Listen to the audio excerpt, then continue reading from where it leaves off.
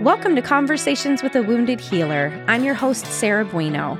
I'm a psychotherapist, teacher, consultant, and most importantly, a wounded healer, living and working in Chicago, Illinois. And I'm your host, Anne Remy. I'm a counseling psychotherapist, yoga teacher, and trauma specialist living in Brighton, UK. On this show, we interview folks in a variety of healing professions, and we discuss the intersectional journey of healing self while caring for others. But we're not just focused on individual healing, but also healing on the collective level, from white supremacy, late-stage capitalism, and the patriarchy. Thanks for joining us. I'm done making faces at you. Welcome! Hi, everyone. What's up? How are you?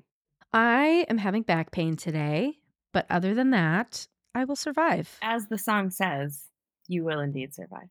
First, I was afraid, but I will survive. You will survive. And speaking of I will survive, classic anthem. It is Pride Week in Brighton. And so we just want to say happy Pride to everyone who celebrates, which is all of Brighton, because Brighton is probably the queerest town in the UK, if not in all of Europe. So we're very excited to be celebrating. Yay. And if you're in the US, that's just another excuse for more pride. Yeah. Who's mad at it? So happy Pride again. Happy Pride again. You know what else I'm proud of? What? Our merch. How was that? What a segue. Look at you. I know. I'm getting so good at it. Did you know you can support our podcast by purchasing some of our incredible merch, which is at tinyurl.com/CWHmerch. That's tinyurl.com/CWHmerch. You can also rate and review us and show us your pride for our podcast. Woo! I know. I'm so good. I'm getting so good at it. Rate and review us on Apple Podcasts and support us on Patreon at patreon.com/convoswithawoundedhealer. That's patreon.com/convoswithawoundedhealer. And if you support us on Patreon in the US, Sarah will send you a gift. I will. If you support us in the UK, I will send you a gift. And you know what? Yes. We need somebody to rate and review the podcast and mention you. I mean, that would be great. Yeah. I would love that. Yeah, I know. Somebody say something about me. Somebody say something. Feed my very delicate ego. Well, and it's funny that I guess if your mom thinks we sound the same, last night I was listening to the podcast we're going to be talking about today, and Rich said, "Oh, is that you?" So if you can't tell the difference between us, then it's even better. Even your husband. Right. Even your husband. Right. So apparently we sound the same. I don't think so, I don't but think okay. so either, but that's all right. It's all right. Let's talk about today's episode. Let us, indeed. Yeah. I'm really excited to share this one. You know, when we started, I know I keep saying this, but Neha is one of the first people that I wanted to reach out to be on the podcast. So we're still cycling through a lot of the this is definitely someone I had to reach out to. Mm-hmm. So I was really excited to interview her and for her to be able to bring her British history and her Indian history, Mm-hmm. and the combination of those two things, which is always very problematic and difficult. Yeah. Yeah. It was really interesting because, I mean, of course, being in America, we don't learn anything about other countries, really. And so to hear about the racism that's specifically flavored in the British way was fascinatingly awful. Or unflavored, as British food goes. Right. I was trying to think of how to say that in the right way, and I did it. Yes, you are correct. Yeah. Unflavored. And it is interesting. It made me think of my best friend from high school, Rakesh Satyal. And I'm sure he doesn't listen to this, but he was one of my best friends growing up. Like, we met in middle school in show choir, and he was, we were such a white town in Fairfield, Ohio. And so he was one of the few people of color. And it's weird just thinking of how I perceived him at that time, knowing nothing about the existence of racism or anything about any other cultures other than what it means to just be white from Ohio.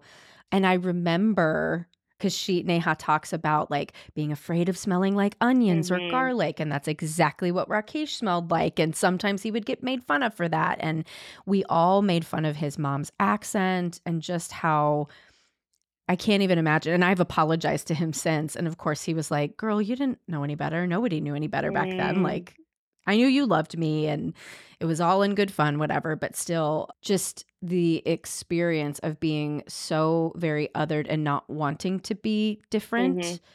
was, yeah, like tragically beautiful to hear of that experience from her and then try to put myself in the shoes of my friend that I grew up with. Well, and one of the things that Neha and I talked about, and I've talked about with some other friends of mine in the UK, is that this conversation doesn't have as much of a template in the UK as it has in the US, Mhm. Yeah. because, Neha talks about the sort of obedient immigrant. This Yeah. you have to assimilate. And even I, being a white American in the UK, feel that pressure, right? And if Interesting. I'm a white American in the UK who feels that pressure to sort of assimilate into British culture, which is a lot less loud, Expressive? expressive, Yeah. Yeah. I can't imagine what other people go through who, Yeah. especially with the layers of racism and different layers of bigotry and homophobia, and not being deemed as a quote unquote acceptable immigrant, right? And yeah, so I think hearing her talk about that was really incredible as she starts to share her story more. And what was amazing, I don't know if you watch Black Mirror, but not long after Neha and I recorded this podcast, the new season of Black Mirror came out, and the last episode, Oh, I haven't watched the last one yet. so it starts with the story. It's set in the 1979, because that's part of the title of the episode. And it's I can't remember if she's Indian or Pakistani woman in the UK, Hmm. and her coworkers are being really shitty towards her. They're making fun of her for her food, and I was like, "Holy shit, Neha and Mm. I just had this conversation." And we were talking about how it's an experience that so many people here in the UK have had. Not everyone has shared that. And I messaged her and I was like, oh my God, you have to watch this episode. Like, Yeah. your story is not your specific story, but this story is being told Yeah. on one of the biggest stages it can be told on. And I was so excited. Oh. Yeah, so excited that a whole generation Mm. of people are being seen. Mhm. And how healing is that? Well, I can only Right. imagine the episode takes a dark turn after the beginning of it. But, the first part of it, I was like, "Holy shit, like, this is exactly what we were just talking about." So, yeah, it really hammered home for me how important telling stories is. Right. Representation matters. Representation matters, Mhm. I think Neha herself has told me, the more I tell my story, the freer I get. And it's something that she's beginning to do more. So I love that we were able to bring her onto Yeah. the show and to give her a platform to do that. Mhm. Yeah. Yeah. So, without further ado, shall I read Neha's bio and introduce her? Yeah, do it. Neha Patel Hampton is so many things. With over 20 years' experience in corporate hospitality and charity settings, she now fights for social justice through her work with organizations who help to improve the lives of those who migrate and fight racial and gender inequality. Topped off with a heartfelt sprinkling of food and yoga as her way of bringing people together. Amazing. Amazing. So enjoy my conversation with Neha. Neha, welcome to Conversations with a Wounded Healer. Hello, hello. Lovely to be here. I'm so happy to have you on. And it feels like a really good time to have you on just because of all the things you've been doing and all the connections that you and I have had recently. So, one question that Sarah and I are now asking, well, I'm asking British guests through Sarah's request, are you team cheese toasty or are you team grilled cheese? Ooh, I am firmly team cheese toasty. Okay. I grew up with there's like Breville sandwich toasters that create this perfectly like crimped triangle sandwiches. Yeah. So we would call that like a Yeah. panini machine. Yeah. So Yeah. we used to have a Breville machine, and obviously there was cheese, but there was also all sorts of spicy goodness going on in there as well. So for me, it's a cheese toasty, but always with something spicy. So if it's not fresh chilies, it's kimchi. If it's not kimchi, cheese and kimchi, by the way, this could be a revelation for all of our listeners. I just heard I just heard my Korean stepfather go, all right. Okay. So cheese toasty, but cheese and kimchi or cheese and something spicy. Always. Got it. Perfect. Love that. Neha, I'm going to let you introduce yourself and tell us a little bit about who you are and what you're doing.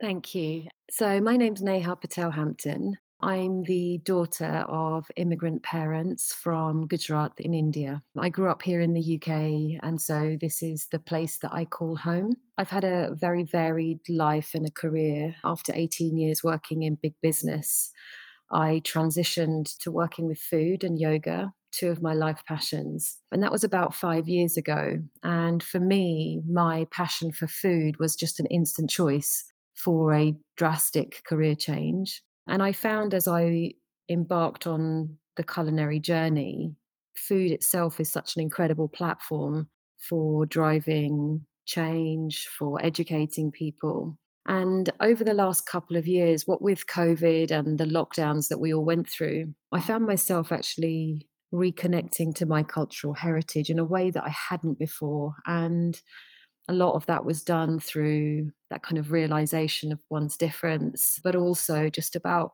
learning and relearning the history of my people. And through that, over the last couple of years, I've actually started to work with a number of different charities and organizations who are fighting gender and racial inequality, fighting for social change. And so my relationship with food is now really firmly set with my desire to drive change.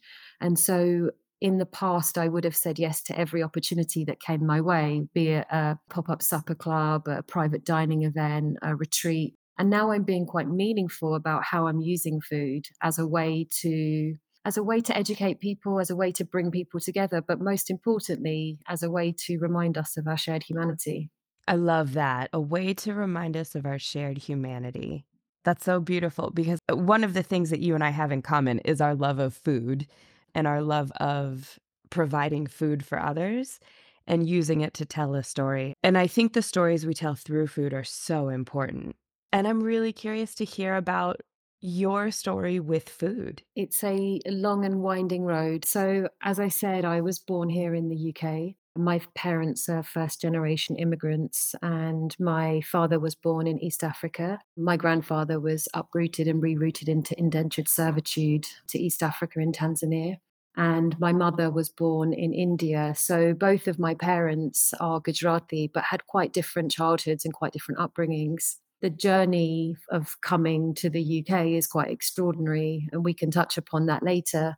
What's really fascinating for me is that my parents' journey started here in the UK. My dad had a incredible journey from Tanzania back to India, then to Zambia, then to Kenya, finally coming to the UK in the early 70s. His marriage to my mum was in the later part of the 70s through an arranged marriage. So she joined him in 1978, and both my sister and I were born here in the UK. And being that kind of, I don't think we were the first wave, because the start of the migration of South Asians to the UK happened probably 10, 15 years earlier, after the First World War. Given that both India and East Africa were colonies at the time, the citizens of those countries were still considered as British subjects. And so many of them travelled here with British passports in hand, as did my father. The interesting part of growing up in England in the late 70s, early 80s is that it was a time when curry was deemed the favourite dish of the nation. But it was also a time when the National Front and the EDL were marching up and down the country protesting against people like us. So it was complex. And that's just a backdrop in terms of what we kind of started with. Now, my mum is the most incredible cook. she's famous in her family. Actually, still hear stories of her when she's growing up in India. She grew up in a really small village in Gujarat, and my uncles, my two mamas, my mum's two brothers, would eat like 20 or 30 chapatis on every meal sitting. And my mum would be sitting there frantically rolling and cooking and rolling and cooking. And they would only want hot chapatis as well, so you couldn't make them in advance. So there would be all the women cooking whilst the men ate, and then the women ate afterwards. And that was kind of part of Mm. the upbringing she had.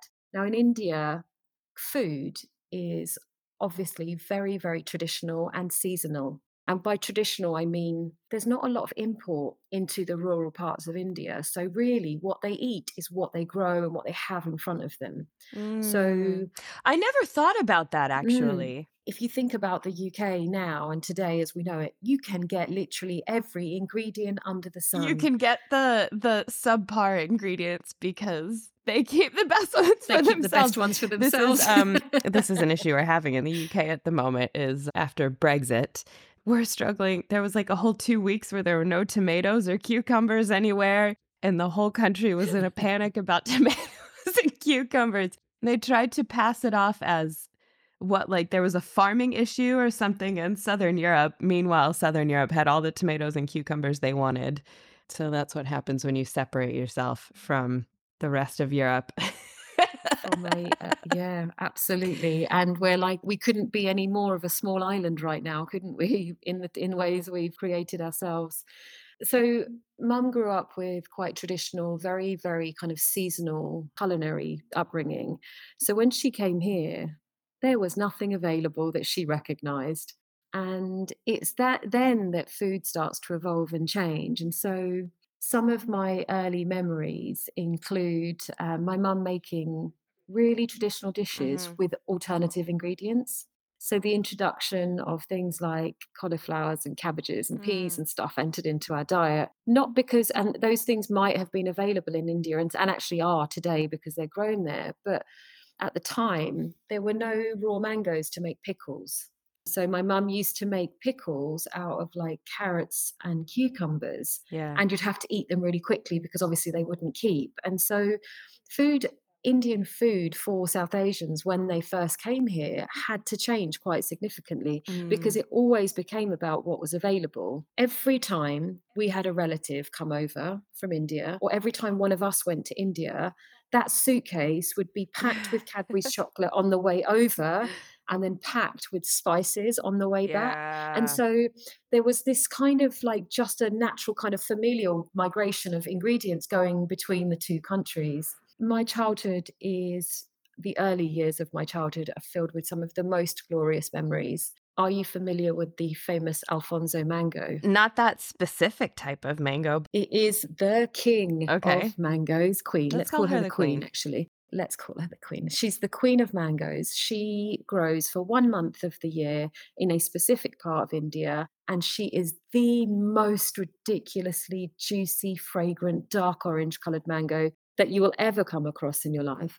South Asians obviously missed mangoes, and so 1 week of the year there would be a trip to London. Generally, in my childhood, we would go to London 3, 4 times a year to either Tooting or Wembley, where there were like a range of Indian shops that sold all of the ingredients that we needed. And we would buy like 4 boxes of Alfonso mangoes. And for a week, we would truly sit and eat mangoes for breakfast, lunch, and dinner. And some of my fondest memories are being put on the floor with a bed sheet with the mango skins and the pulp and just literally gorging on mangoes. Mangoes have such a special place in my heart. Because actually, one of the first times I went to India, I stayed on a mango farm and they were like, yeah, you can just wander around and pull them off the trees and eat them. And I was like, I can what? And when I lived in Taiwan, the woman who ran the fruit stand across from my house, when I would come down every morning, she would just hand me the nicest mango she had. And it became like a bonding. She didn't speak any English, so it became a bonding thing between her and I. And also, like, my best breakfast every day was just this ridiculous juicy mango. So I love hearing you talk about this. And I love what just happened right there is I'm talking about a memory of mine and it evokes a memory of yours. And these Yeah. stories really matter actually because they're part of our history, they're part of our kind of cultural heritage. And whether you learn them through traveling or whether you learn or you gain these memories through your own childhoods, this is the magic that food has. It has the ability to bring people together because we share things. And Yeah. mangoes is just a lovely example. But yeah, my childhood filled with Alfonso mangoes. And by the way, every year I am gifted a box of Alfonso mangoes from my mum. Doesn't matter where I am, where I live. Every year there is a box that turns up at my house, and I do the same process of gorging on mangoes. They just happen to be like 100 times more expensive now. I mean, I'm talking £3 a Oh my mango, God. and I get a box of 12. So, these are the most delicious, but also the most expensive mangoes. Yeah, sure. The other memory that I'd share in my childhood is we have, I think in English they're called poppadoms, but those kind of like Yeah. dried lentil crisp things that you cook on every hot, really hot summer's day, like the 30-degree days, which happen twice a year in the UK. So 30 degrees for American listeners is probably around 80, between 80 and 85. Which is actually not even that hot No, for it is not. America. No, it's not. It's not that hot. But that's the hottest that we're likely to get And here. everyone thinks they're dying when it gets Yeah. that hot. We we have no air conditioning and no ice machines, though. So, in a lot of ways, we're just not set up for the hot weather. No. When I'm a kid, though, we would have all of my mum's friends and aunties would come together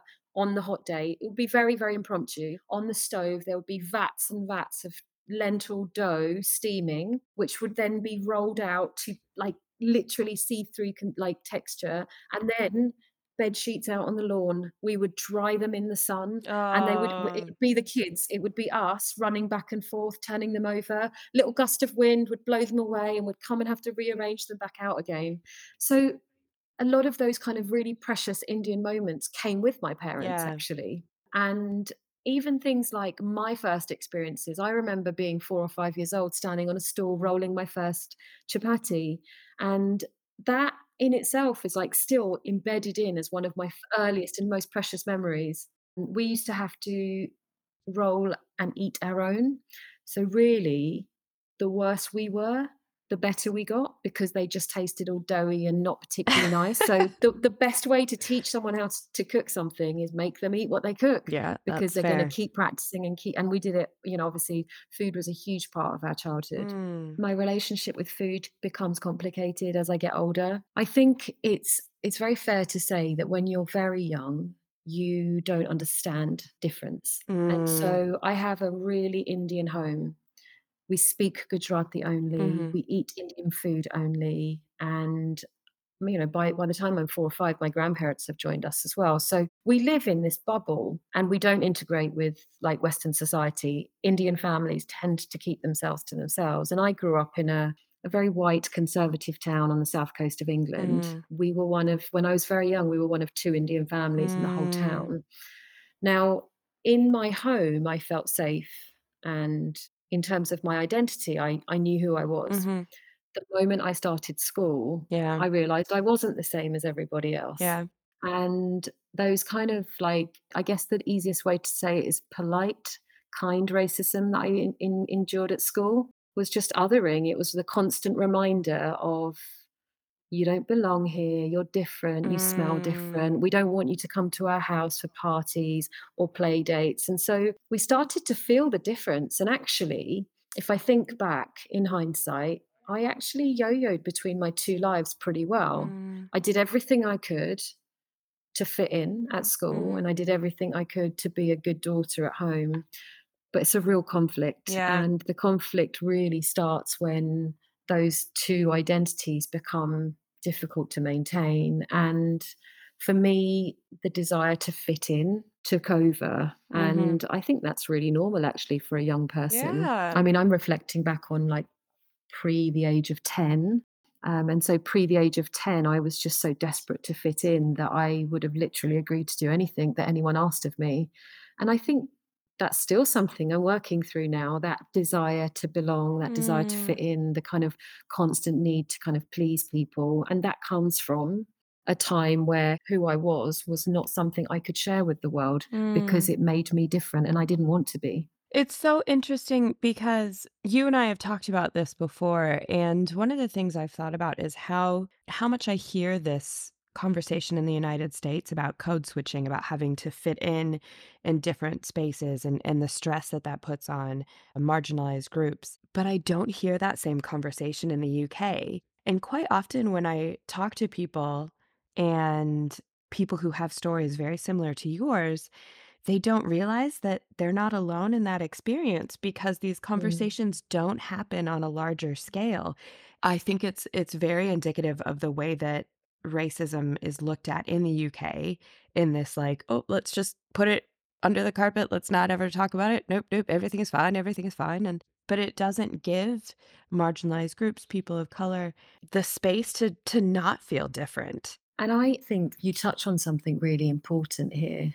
Have you heard the term obedient migrant? No. I came across it and I can't even quote who said it. The term really stuck with me. I think that the colonial, post colonial societies like the Mm, Indians, the Pakistanis, the Bangladeshis, and many, many others learn, and particularly the South Asians, and I speak from experience, is that they almost developed what I would call a subservient identity. It was that when you live in a colonized country for, mhm, hundreds of years, and you are treated like second, third, fourth class citizens mhm. in your own country, Yeah.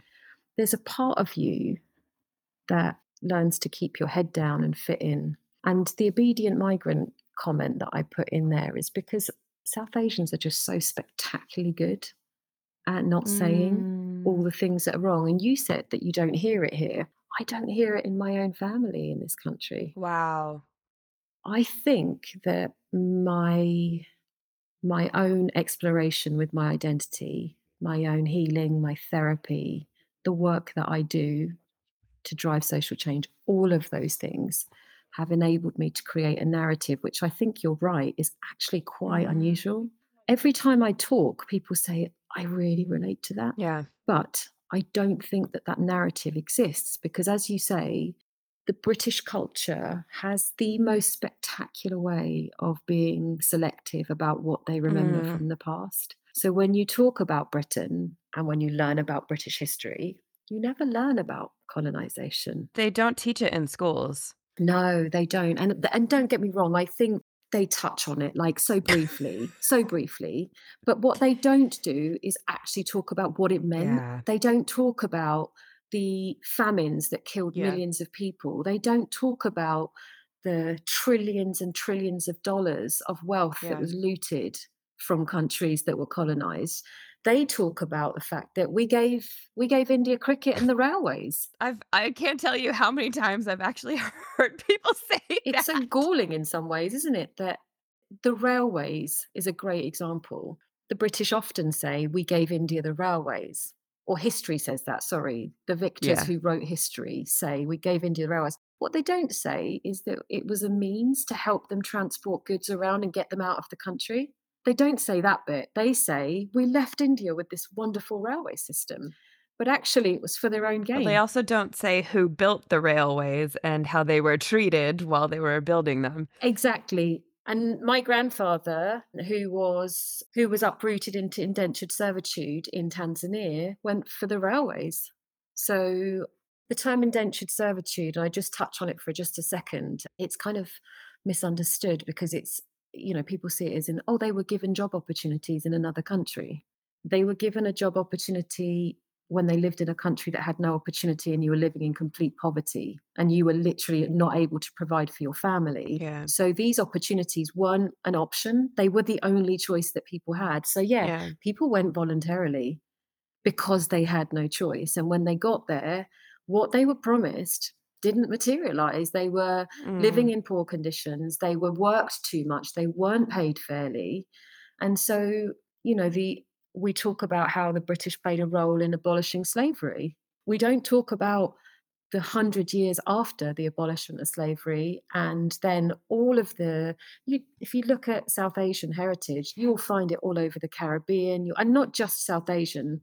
Obviously, the slave trade in itself was so significant, but you will find indentured servitude in the sugar plantations in the Caribbean, all over Southeast Asia, in East Africa, because suddenly they didn't have labor anymore or free labor anymore. Yeah. And that's so something that I learned, I think, from Eugene Ellis's book, The Race Conversation, was that not only were they having, I don't even know how I want to phrase this, enticing people from South Asia to come to colonies and colonized spaces in Africa and the Caribbean, they were then weaponizing that against the locals. And that's something that's never talked about, actually. So, you know, we talk about, and I want to say this with so much respect and sympathy, but we talk about the expulsion of South Asians from Uganda with Mm, Idi Amin, which was one of, you know, one of the worst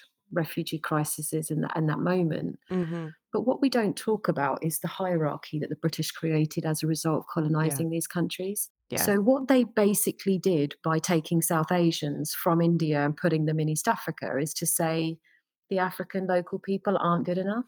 We Mhm. need hardworking, loyal, reliable, and I'm going to use the term again, obedient migrants Yeah. to come over and to do this work. And by doing so, they created a hierarchy where the natives of the country were at the bottom of the pile, followed Yeah. then by South Asians, and then probably a few more before you get to the British at the top. What you do with that is you leave behind that. And so when even after, and a lot of East African countries were made independent or fought for their independence, you're still left behind with large South Asian communities. And there was a point in time where 80 or 90% of Ugandan business was owned by South Asians. And Idi Amin, for the most hideous man that he was, the point he was making is we want our country back. Mm. And I don't, and I stress again, I have family members who were expelled from Uganda. I want to be very sympathetic to the fact that no one deserved that. Yeah. But you have to look at the actual causal part of this story, Yeah. which is that they were put into a country in a hierarchy, which caused Yeah. an imbalance in society. And that in itself was the problem. Yeah, and this is something that I'm learning more and more about, and I'm gonna be honest, I've lived in the UK for 6 years now, and you do have to seek this information out to learn it. It Mm. is not, and let this be a lesson for all the American listeners. This is what happens when you erase all of your flaws from your education. And this is an issue we're facing in the United States at the moment where, there are certain states that are editing history. Yeah. And when we do that, this is Mhm. this is what happens. So, yeah, just a sort of warning label. And I wanna make sure that I could sit and listen to you talk about lessons of colonialism all day, but I wanna make sure we're leaving space for you and for all the amazing work you're doing. And so to kind of bring it back to you, knowing this history and knowing the struggle that your family had both in their native countries and here. What is it like for you as an Indian British woman having both of these parts of your history kind of collide in the place where you live? I love this question, and it's so big and far reaching. So, if I just flip back then, so I grew up so desperate to be British, and I grew up kind of distancing myself and pushing away from my cultural heritage and what that meant in my teenage years when, when there's the fighting between your two identities and then there's Mhm. teenage hormones. And all of a sudden, everything at that point collided where I was like, I'm choosing one way. And I chose to be British. I chose to not recognize Mhm. my Indian heritage. And I did that for quite a while. And I'm really sad about it because what it meant is that I avoided being in the kitchen with my mum because I didn't want my clothes to smell of garlic and onions. It Mm. meant that I avoided spending time with my family and going to cultural events because I didn't want to look different and be different. I wanted to be doing the same thing that all the other kids were doing at 13, 14, which was so ridiculously reckless if I think Mm. about it in hindsight. But that's what I felt I needed to do to fit in. And so this carried on. And actually, I firmly, and if I could actually visualize for you, I turned my back on my identity. And I feel a loss of that. I still feel it. I feel grief because I missed out on so much of that. It was really when, so there's a couple of like poignant moments. One is the discovery So I've watched Bollywood films from the moment I was born, I think. And so, like, Bollywood was a huge thing in my life. But then I discovered some really amazing musicians. I'll just name a few. So Yeah. the first was Nusrat Fateh Ali Khan, who is one of the greatest icons of Qawwali music in South Asia, which then led me on to a couple of British Indians. So that late 90s, early noughties, there was this kind of Asian underground scene. And I discovered the likes of Nitin Sawhney, Talvin Singh, Anushka Shankar, the Asian Dub Foundation, Corner Shop, and they're not main. They probably are recognizable. I actually, in fact, went to see Talvin Singh last night in Brighton, which was like the biggest throwback to my early 20s. It was just absolutely spectacular. But these are British Indians who have found a way to combine in the most explosive way their British and Indian identities. And by all of these musicians that I mention do it so beautifully that it made me start to question my feeling that I had to be one or the other.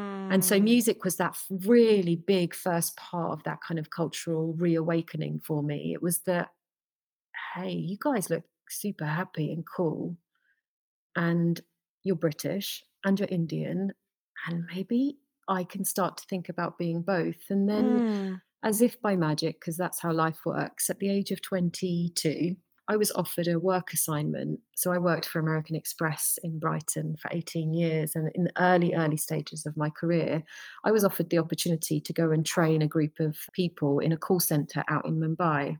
And I was supposed to go for 3 months. And I came back 18 months later. And in Mm. that 18 months, This is I love these stories. I was supposed to be here for 3 months, ended up this I was only supposed to live abroad for a couple of years. It's been 10. It's I was that, and I think this if we go back to what I said at the beginning, so desperate to fit in, to belong, to please, to make people happy. In a work environment, I was the dream. I literally said yes to everything, Mhm. and I jumped higher than anybody ever expected Mhm. me to. And that was the entirety of my career, actually. But in that period when I was in India, for the first time in my life, I'm surrounded by people that all look the same as me. And India is not what my parents had portrayed it to me as. So remember my subservient, obedient parents who had come out of colonial kind of upbringings themselves. When they came to this country, they were like heads down, don't draw attention to yourself. Mm. So even when we faced racism, they said, no, just ignore it. And so they didn't validate those moments. And so we kind of started to believe those feelings. But when I went to India, all of a sudden, I'm like night clubbing in Mumbai on a Ah. Saturday night, and life is so different to anything I had imagined. But there's this my love for Indian music, being in Mumbai for 18 months and living the dream really, because at 22 to have an experience of like being in a five-star hotel and running a call center was pretty epic. And it changed something inside me, and I can see it as one of the most pivotal moments of my youth. And I call it my youth because it was a really poignant moment in my early adulthood where I realized that I didn't have to choose and I wasn't torn between two things, and that it was up to me to define what that meant for me. And you can only imagine what so just coming back to food for just 2 seconds, can you imagine Oh my what god. being in India was like? Like, I know, and it's like I'd eaten so many cool things through my childhood because my mum had a passion for cooking. And so Gujarat, so India's made up of many states, and each state is like a country.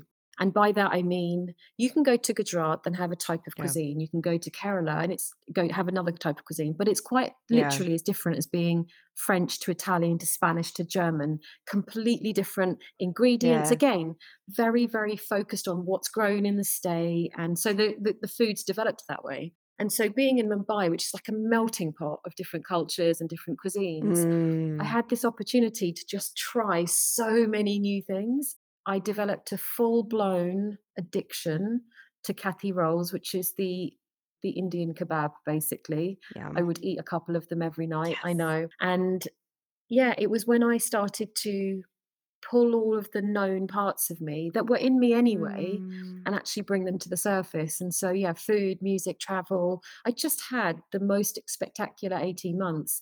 And so when I actually came back to the UK, I was like, I'm not the same anymore. I'm a different person and I'm going to treat the next chapter completely differently.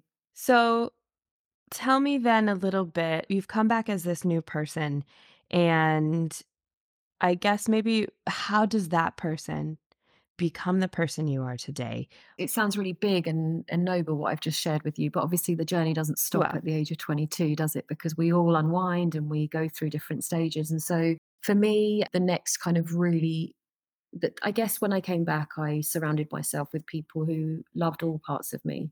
And so all of the friends that I had at that point in my life loved my Indian heritage. And suddenly I'm mm, surrounded by people who want to celebrate who I am. When I was 27, I sadly lost my father. And that was, without hesitation, one of the hardest moments. My father was an alcoholic and he died of mm, alcoholism, and his life was incredibly sad and tragic. We had an incredibly complex relationship. It took for him to pass for me to then start looking at his story. And I didn't. mm. So, at this point, I'm 27 years old. I'm proud of being Indian. I found a way to be comfortable with being British, but I don't know anything. I don't know any of the actual history. And so a couple of years after he passed away, I actually raised money by walking the South Downs Way. And for our American listeners, we have a national park that runs through the area of the country that we live. It's 100 miles, the walk. And so I walked the 100 miles. It's really beautiful. It's stunning. It's the Windows XP background you all remember from the early 2000s. That's like I think that is where they shot it, is in the South Downs somewhere. That doesn't surprise me at all. Yeah, I looked it up because I was like, "There's no way." Okay, so you raised a lot of money walking the South Downs Way. Yeah, I raised money and I went to Tanzania. And so I didn't want to go as a tourist. I wanted to go to his birth town. I wanted to walk the streets. I wanted to see where he lived and where he was born. And obviously, Tanzania gained its independence in the 70s. So a lot has changed since those colonial times. When I went in, I think it was in 2011, I took this money. I had contacted and reached out to some local NGOs. And I basically went and stayed with families and I taught English and I worked in an orphanage. I did some really amazing things over this 4-week period. But the most important thing that I did is I have a folder of all of my dad's and my granddad's paperwork, which basically talk about dates when they moved from one place to the other, the Mm. addresses that they were at. I had but I'd never really looked at it. It was just all in a box somewhere. And so I took this box with me and I sat every day timelining, drawing things out, or going to places, talking to people.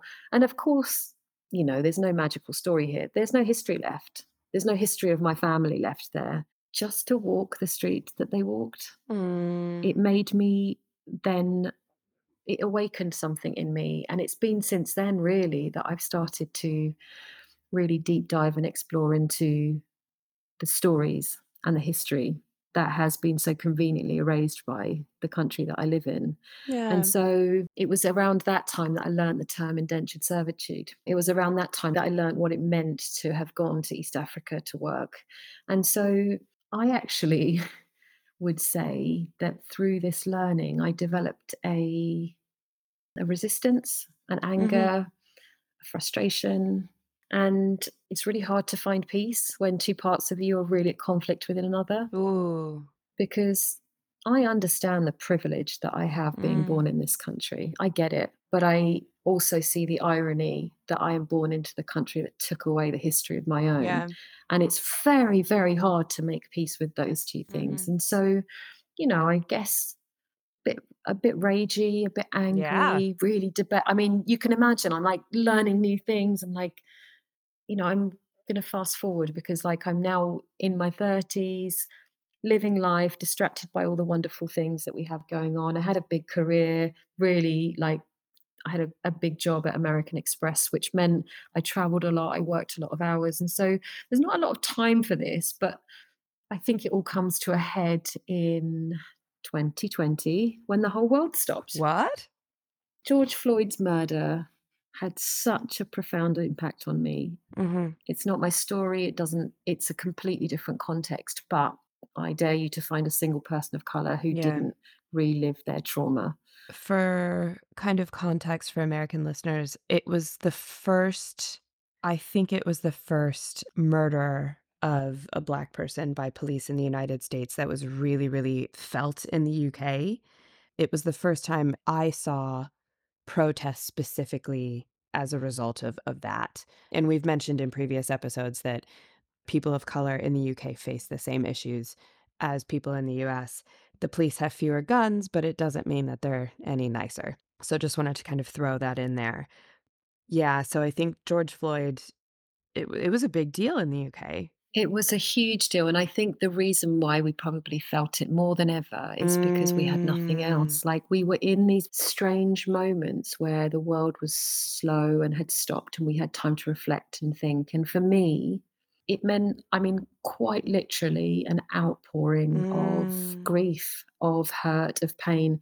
I have, with no exaggeration, experienced hundreds of moments mhm, of racism, othering, and I have ignored them. I've been an obedient migrant and I've kept my head down and I've mm. done what my parents taught me to do, which is not to give it space, because I believed by giving it space, I would be othering myself. Oof. I know I bought into what was being said to me, is that you're different. You're different. You don't belong and you're different. And I think somewhere really deep inside me, I bought into that. And so when we're in lockdown and George Floyd was murdered and it's everything that you see, all of a sudden I'm physically feeling pain that I had never Mm. felt before. And so I've talked to you all the way through to kind of my mid 30s now. But in all of that time, I have never confronted a racist.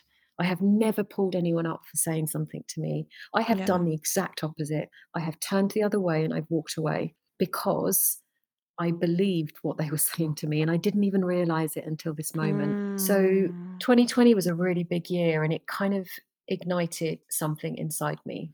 It made me realize that this really incredible 18-year career in big business gave me some really special skills and experiences that I couldn't ignore. And so, whilst it was so hedonistic to chase a career in the food industry, all of a sudden the industry is on its knees and the world is burning. And so I found myself wanting a change. And what that's meant in the last couple of years is that I have found a way to be useful in driving social change. And so I work for three charities, all of whom are essentially making the lives of people who migrate easier.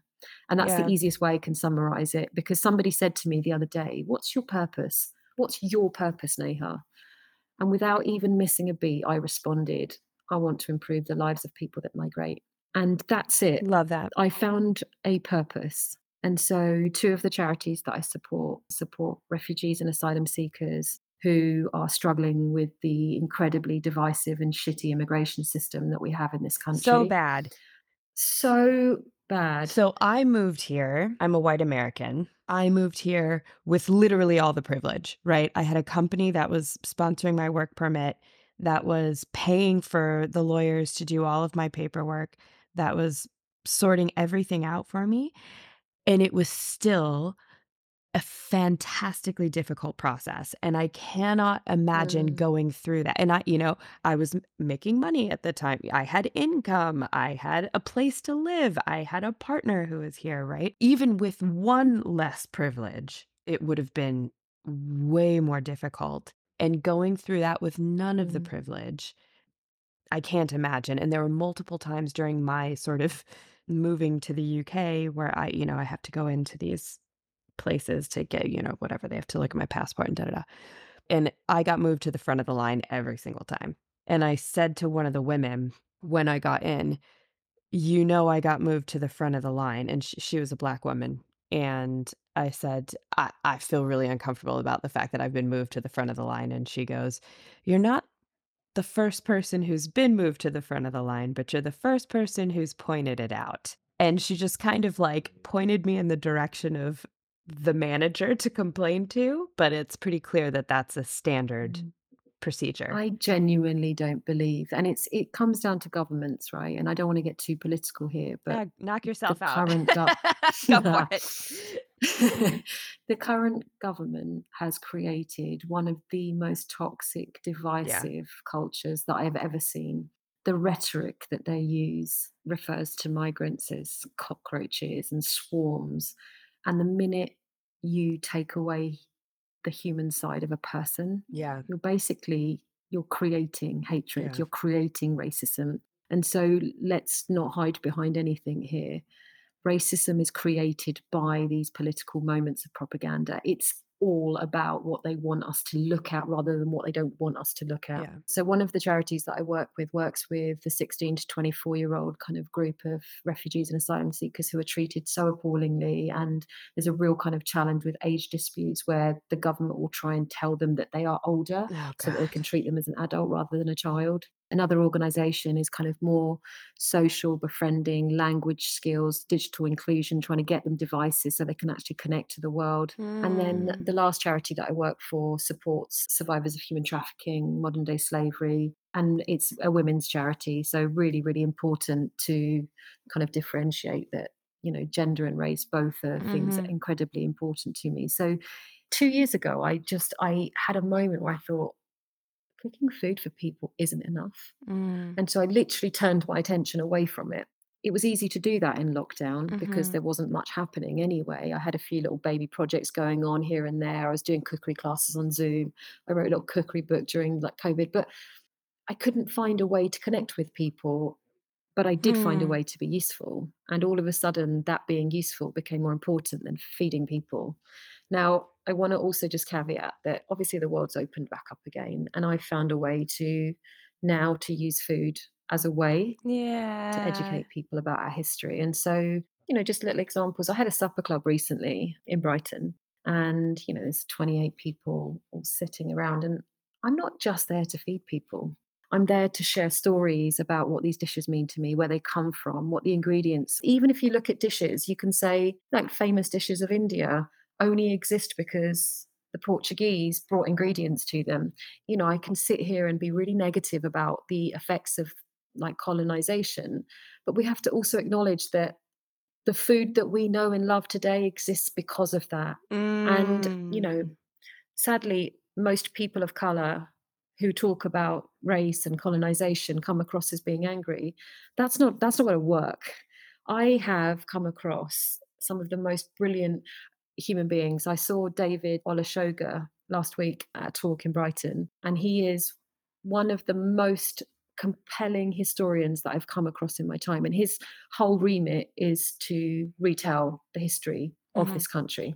There's another guy called Satnam Sangera who's doing exactly the same thing. And what I love about both of them is they're not using anger, they're not using resentment. They found a way to be charming and compelling and to belong. And using that as a platform has inspired me to think that actually food is my platform. And so I'm doing a fundraiser next month to raise money for a migrant fund in Brighton. And again, I'm not just serving food to people, I'm talking to people about what these dishes mean and where they come from and what the origins of those ingredients are, because that in itself is a way to learn history. So I heard you when you said that anger is not going to work, but I think anger is a really good motivator. And it It's the sounds fuel, like, right? Yeah. I feel it literally filling up, and then I'm finding a way to use it. And yeah, I almost feel like my tank is full with the fuel that anger creates, and then I use that fuel to do good. And I think that for me, and it's my story and my one story, there's obviously many stories, but for me, I want to be a positive agent for change. The fragility that I come across when I talk about race is, even when I'm the nicest version of myself, the fragility that I come across when I pull people up for yeah. saying things that are inappropriate or for being offensive. People will become really defensive and they'll say, I didn't mean it that way. And I'm like, just because you're nice and kind and polite doesn't mean that that's not how it lands with the person that receives it. And that's the most important thing with racism, isn't it? Is it's not about the person saying it, it's about the person that's receiving it.